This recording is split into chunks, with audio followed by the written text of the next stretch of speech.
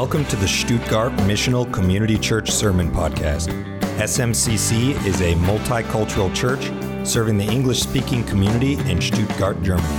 For more information or to contact us, visit us on the web at smcchurch.net.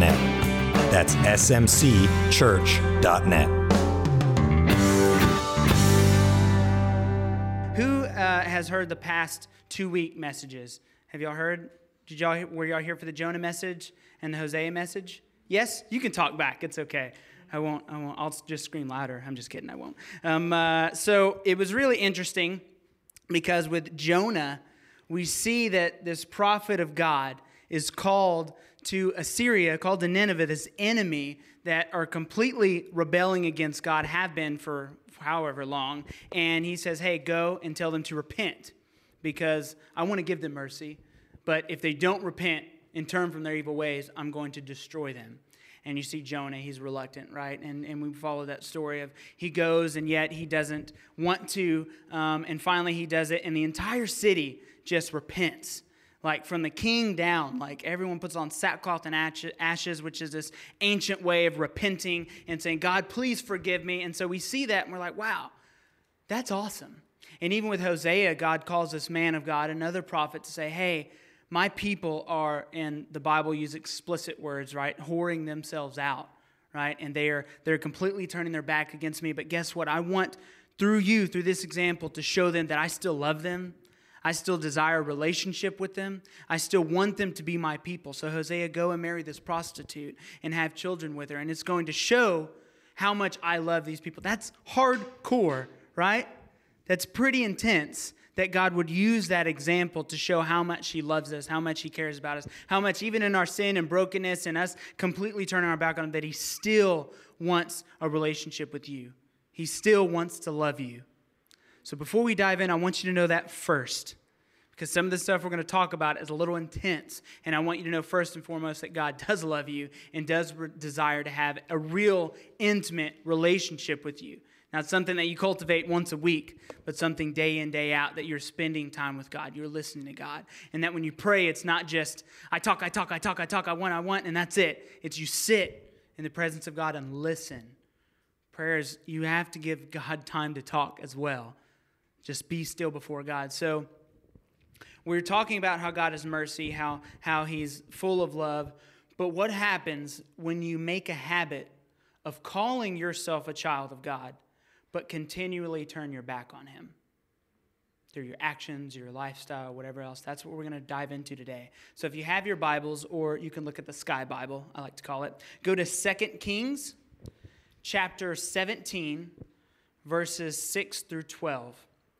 We're mainly going to be in this one chapter, so you can leave your Bibles open in this chapter. When you're there, say amen. Ooh, y'all are fast. All right, starting at verse 6. In the 9th year of Hoshea, the king of Assyria captured Samaria, and he carried the Israelites away to Assyria and placed them in Halah and on the Habor, the river of Gozan, and in the cities of the Medes. And this occurred because the people of Israel had sinned against the Lord their God, who had brought them up out of the land of Egypt from under the hand of Pharaoh, king of Egypt, and had feared other gods, and they walked in the customs of the nations whom the Lord drove out before the people of Israel, and in the customs that the kings of Israel had practiced. And the people of Israel did secretly against the Lord their God things that were not right. They did secretly. They built for themselves high places in all their towns, from watchtower to fortified city. They set up for themselves pillars and Asherim on every high hill and under every green tree. And there they made offerings on all the high places, as the nations did whom the Lord carried away before them. And they did wicked things, provoking the Lord to anger. And they served idols, of which the Lord had said to them, you shall not do this. It's pretty intense. And just fair warning as well, if you don't like the message, we're getting a lot of scripture, so it's okay. We're reading the Bible today, all right? And just like the Israelites, we as Christians have seasons of intentional disobedience. Intentional disobedience. Not, oops, I didn't know, but you know it's wrong, and yet you continue to do it. And we have to look at the Israelites they didn't start out like this, right? We see this picture of these Israelites where immediately they're captured and they're taken into Assyria. And you think, wow, that's kind of harsh, right? But what you don't see is what they did during this process. And I wonder for us, they didn't start out like this, right? When they first turned to God, they were all in. And I wonder if you were like that when you first gave your life to Jesus. Do you remember that moment or that first initial season of your life as a Christ follower? Yes? Raise your hand if you do. If not, maybe we need to do it again. Maybe you need to pray some more. No, I'm just kidding. But if you remember, like for me, when I became a Christian, it was later in my life. It was only about 3 years ago. And immediately everything shifted. Everything changed. And I was like, God, I know I don't have a lot to offer, but I'm all in. I give you everything I have. And I wonder if you were like that. Remember when you're first a Christian, you're so zealous. God, whatever you want me to do, I'm all in. I'm all in. But then time kind of goes by and we kind of slack off on our faith. You know, we're so intense in the moment. I'll pray for everyone. I'll do this. And then you go through seasons. You don't see prayer being answered sometimes. You still struggle with different things. You still struggle with certain sins. And you kind of like diminish your faith oftentimes. And for Israel, this is what happened. Where we see Israel, it's been 200 plus years since King Solomon was king over Israel, right? Do you remember him? David's son. 200 years ago, he became king. He's the wisest king, right? Well, when he stopped reigning, Israel split into two factions. Northern, which was Israel, and the southern part, which was Judah. And each faction had their own kings. And for 200 years, God still sustained them.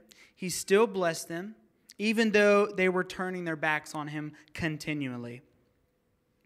God had set them up with wealth and influence, yet they could not follow God with all of their heart. And I wonder if you've experienced this. Has God set you up with a good job or good family or blessed you, but yet you still don't follow him with all of your heart? It's kind of tough, right? Because some of us, that's real. And for this message, you're going to have to really look at your relationship with God, because I don't know where you stand with God. And I don't know what your relationship with him is like, but that's something that you have to ask yourself. And so with this king, the first king after Solomon, Jeroboam, what he did is he made these metal images of calves in Israel so that Israel didn't have to go to Judah to worship God. They could stay in Israel, right? And so he made these false idols for these people to worship. And it got me thinking, this is a time in history where they've got the first 5 books of the Bible, right? They know about Egypt. They've probably read the story of where Moses' brother Aaron made the golden calf. And guess what? A lot of Israelites died that day. It's not a good decision, right? So you got to think, did this guy know it was wrong, but he was so afraid to lose power, lose his influence, that he decided to intentionally disobey God? Maybe he did it knowing it was wrong. And what happens when we know something is wrong, yet it doesn't stop us from doing it? You ever had those moments? You get a text message and you're like, I'm going to reply in a very negative way. I'm going to send it. And you write it, and then you delete it, and then you write it, and you delete it again, then you're like, send. I don't care. I'm doing it. Because the text message you got, you can somehow hear the tone through the words. It's not even there. Anybody do that? You see a text message, you automatically get a negative tone. Who does this person think they are? Talk to me like this? And you just reply in an angry way instead of calming down and relaxing. Or maybe it's saying it, speaking out immediately. Someone says something to you or slams on their brakes in front of you, and you've got words to say. You know it's wrong. The Bible tells you not to act that way. You know this, but you do it in the moment. Or what if it's with other people, you're married or something, and someone's flirting with you, and you flirt back. You don't mean it to be dangerous or anything else, but you don't realize the seed you're planting in your life when you intentionally disobey God.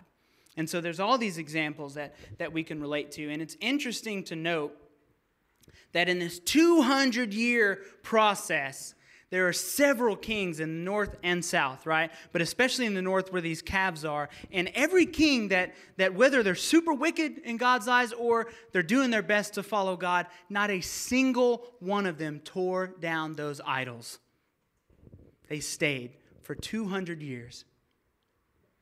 So I wonder for us, if God has put you in that place of influence or blessed you or whatever else, but when you first got saved, God looked over some parts of your life, right? But now he's convicting you on it, and you still won't tear down those sins in your life. You continue to do them. You continue to intentionally disobey God when you know it's wrong. That's what we're seeing here today. You know it's wrong, but you choose intentionally to sin. And because these kings had this weakness that they never tore down these idols, guess what? They put all of their people, all their subjects in bondage. And I want to remind you that your sins don't just stick to you. Sins have a very easy way of oozing out onto your family, onto your workplace, your situations, your emotions, whatever it is. They just ooze out. Have you experienced this? Dealing with sin, and then it just starts affecting how you parent or how you talk to your spouse or how you deal with people at work? Yes? A couple head shakes. That's cool. Maybe this is a little intense. Y'all are going to be really quiet with me today. Sorry. And instead of living godly, you can look at these Israelites, and they, instead of doing what God called them to do, they decided to look like everyone else around them. They look like the cultures and society around them, because I guess it's okay if everyone else does it. I know God tells me to be set apart and do something differently, but they do it, and they're not off too bad. They're doing all right. I guess it's okay for me to live that way too. And what's interesting with these Israelites, they constantly crippled a deep walk with God because it was easier to just look like everyone else. Where have you stopped yourself from growing because you conform to the patterns of society around you? Where have you in your life, God has wanted to take you deeper and to push you closer to Him and show you deeper revelations of Him, but instead of trusting Him and living like Him and looking like Him, you tend to stay farther back and act like everyone else. And you're missing out on this extra blessing, this extra closeness you can have with God because you're choosing to not do what He calls you to do. You're choosing to look like everyone else around you. And it really doesn't matter what it is. It could be the movies or music you allow yourself to listen to, or you allow your children, family to listen to. But it's okay, right? Because other parents let their kids do it. Other people watch those movies and music. They're fine. You don't have to be different, do you? What about, it could be what you look at on the internet, what you watch, what you try to do in secret. That, just like the Israelites, they thought they were doing these things in secret, but God sees everything. Amen? It could be the vile words you let come out of your mouth or the crude jokes that you let come out of your mouth. Not all the time, just every now and again. It's okay, right? Isn't it? Just look like everyone else. Does God not call us to be holy, live holy, speak holy? Why do you think it's okay? Why do we do this where we intentionally disobey God and we think it's okay? Maybe it's because we do think that we can keep secrets from God, but God sees everything. He sees what you don't want anyone else to see, and He is watching you when even you don't think He is. God is still watching you. And if you claim that you're a follower of Jesus, but you're in this habit of habitual sin, you're continually committing this sin, and maybe it's once a week or twice a week or whatever, you know it's wrong, whether it's you're going and getting hammered just once a month or something else, whatever it is, you know it's wrong, but you continue to do it, this message is for you. Because if you do struggle with sin, and guess what? I do too. We all struggle with sin. Nobody's perfect, or we wouldn't need Jesus. Amen? Right? But this isn't for those that are struggling with sin and seeking help from God, seeking forgiveness, really striving to do better in your life, and you're going to make mistakes. This message is for those of you that think it is okay to continually live a lifestyle of sin and call yourself a Christian. That is not okay. And you are fooling yourself. How do I know this? Well, you have to ask yourself this question. Am I really following Jesus? Are you really following Jesus? Are you actually saved? How do we know? Well, if you turn to 1 John chapter 3 with me, or it'll be on the screen. Starting at verse 7, it says, "Little children, let no one deceive you. Whoever practices righteousness is righteous as he is righteous. Whoever makes a practice of sinning is of the devil. For the devil has been sinning from the beginning. The reason the Son of God appeared was to destroy the works of the devil. No one born of God makes a practice of sinning, for God's seed abides in him, and he cannot keep on sinning because he has been born of God. That's intense. Does that challenge anyone else? No, I'm the only one? Maybe this message is for me. Because when I read that, I was like, oh my goodness, man. That is right in your face. That is in your face. If you make a habit of sinning, guess what? You're probably of the devil. Like, what? What? Are you serious? That's the challenge. That's the call. To be holy, to be righteous, to not fall. And even it says if you're been born of God, you cannot keep on sinning. You start dying to sin. And so for us, we have to check ourselves. We can't fool ourselves. Like these Israelites, they knew what was right. They knew what was right. They had the commandments. They had prophets and everything tell them what was right. They knew God's law, yet they chose to be wicked and sin intentionally. And in doing so, God had to deal with them. God has to punish sin. God will punish sinners. But he didn't judge them immediately. And this is the good part. Turn with me to the next couple verses, starting at verse 13. In 2 Kings chapter 17. It says, "Yet the Lord warned Israel and Judah by every prophet and every seer, saying, 'Turn from your evil ways and keep my commandments and my statutes, in accordance with all the law that I commanded your fathers, and that I sent to you by my servants the prophets.' But they would not listen, but were stubborn, as their fathers had been, who did not believe in the Lord their God. They despised his statutes and his covenant that he made with their fathers, and the warnings that he gave them. They went after false idols and became false.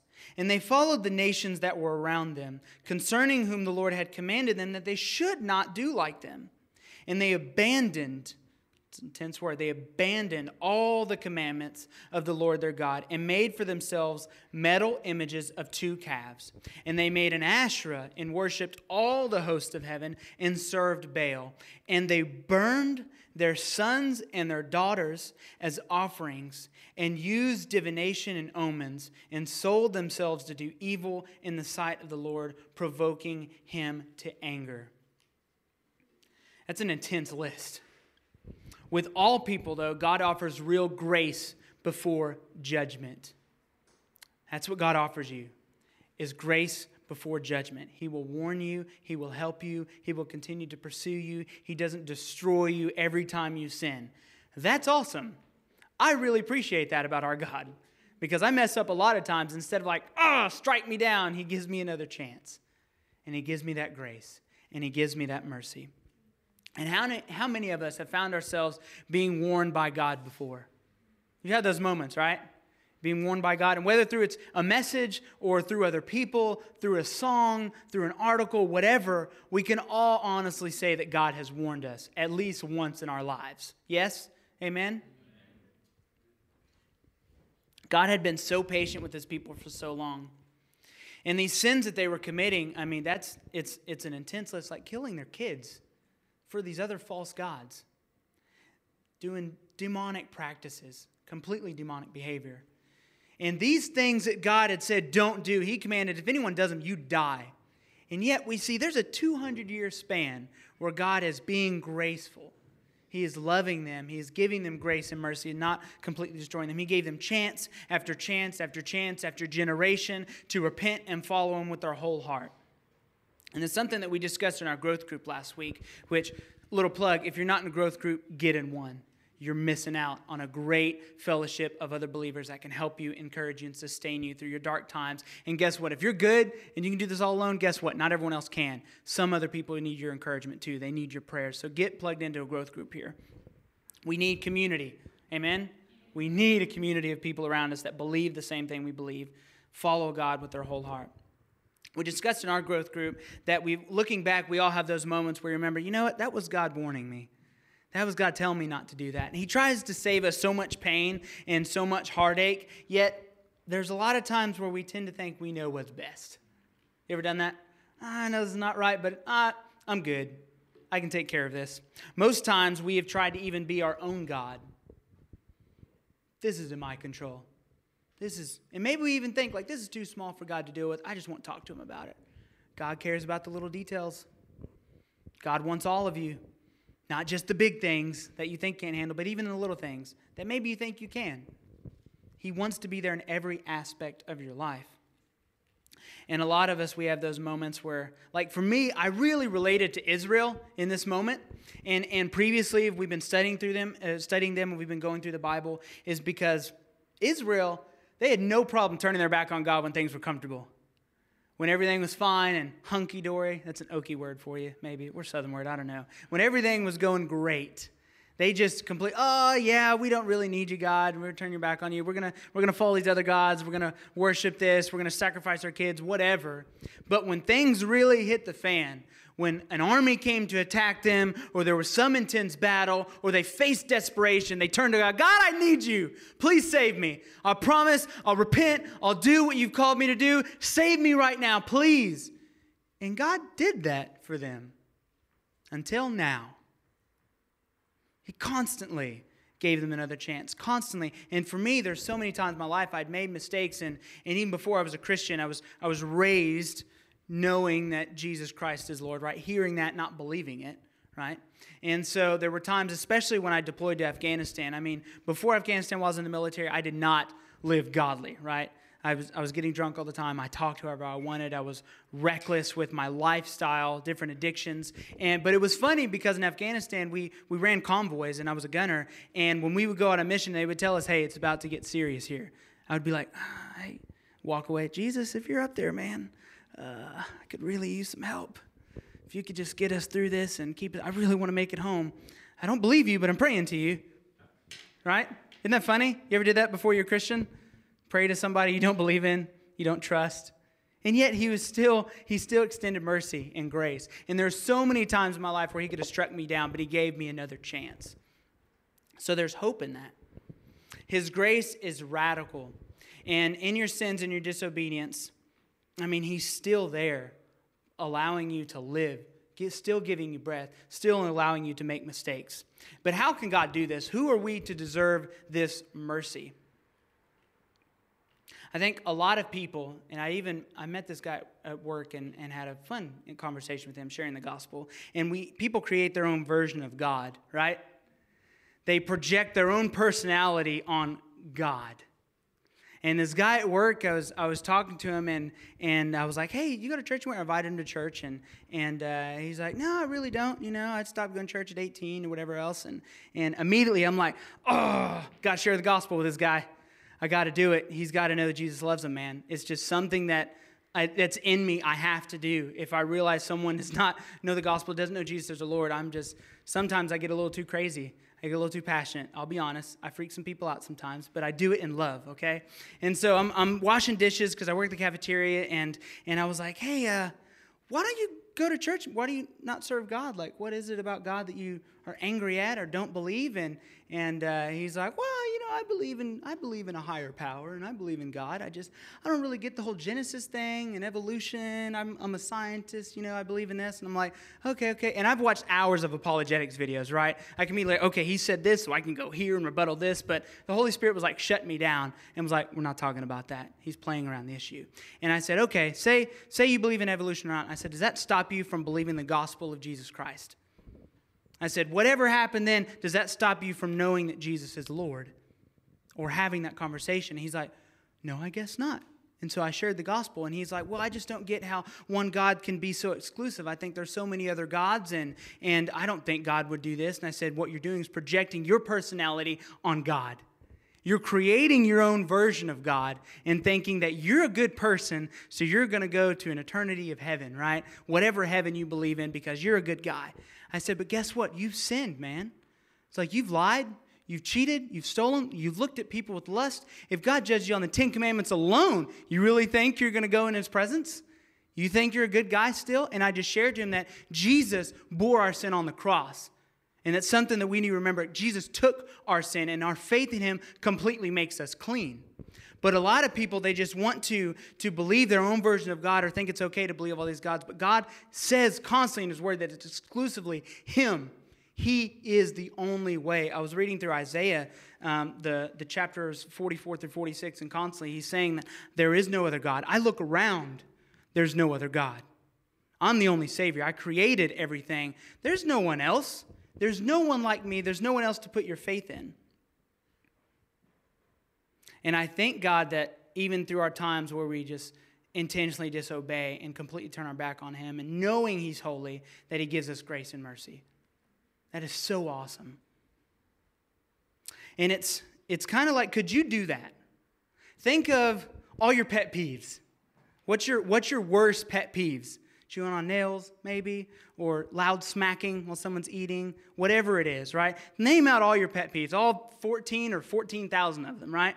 Now picture the worst person on the planet, past, present, future, someone that you despise, maybe don't hate, because Christians don't hate, right? But okay, be honest with yourself. Maybe there's someone that you really don't like, okay? Now picture this person doing all of your pet peeves to you all the time, constantly making themselves an enemy of you. Now you tell me how easy it would be for you to love them and pursue a relationship with them and continue to strive to bless them. Man, you just grind my gears, but I still love you. You know what? I'd even die for you. That's our story. We made ourselves enemies of the cross, enemies of a holy and righteous God. And even in all our sins, all our shame, He's still pursuing us and still loving us. But if you continually turn your back on God, obviously there's a time limit on what He allows you to do, and you will be punished. What happens when we won't change and constantly choose to turn our backs on His mercy and love? Go with me to the next few verses. Verse 18 says, "Therefore the Lord was very angry with Israel and removed them out of His sight.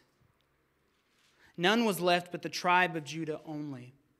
Judah also did not keep the commandments of the Lord their God, but walked in the customs that Israel had introduced. And the Lord rejected all the descendants of Israel and afflicted them and gave them into the hand of plunderers until He had cast them out of His sight."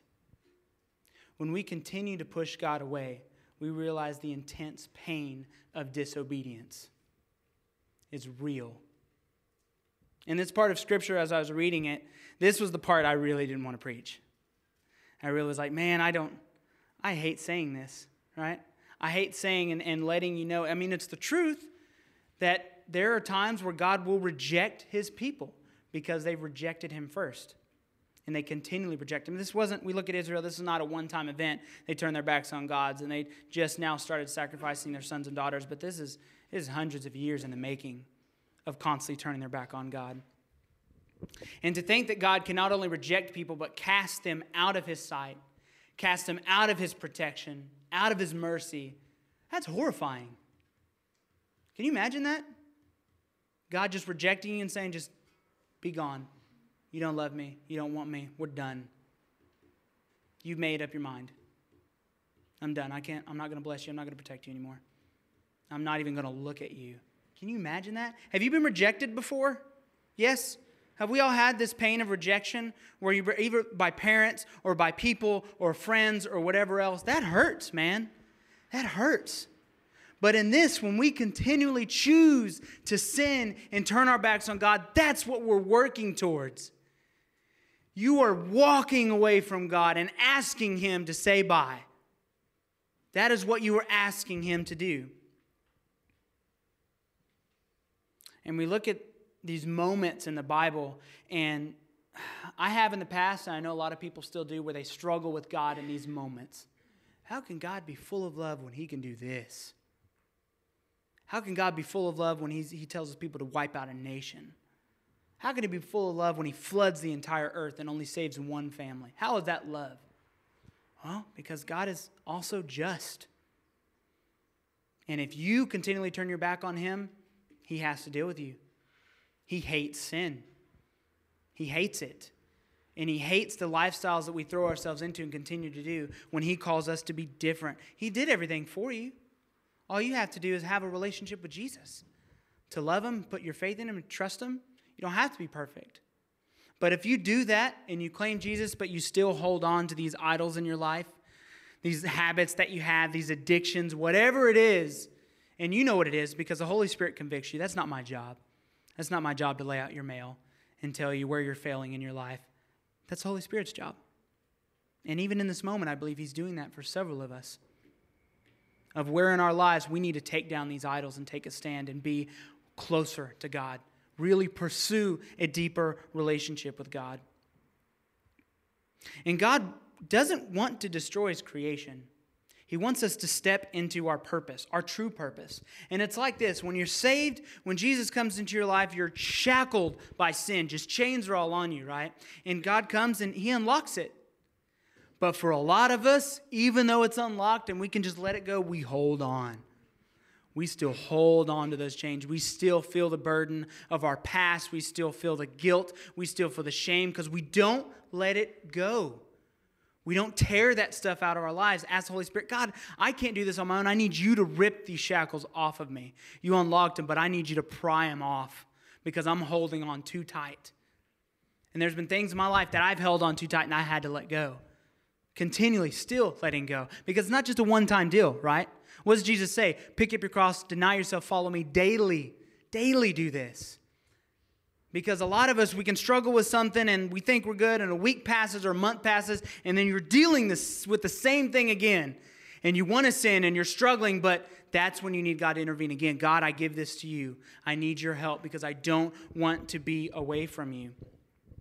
No one can live in their intentional sin forever.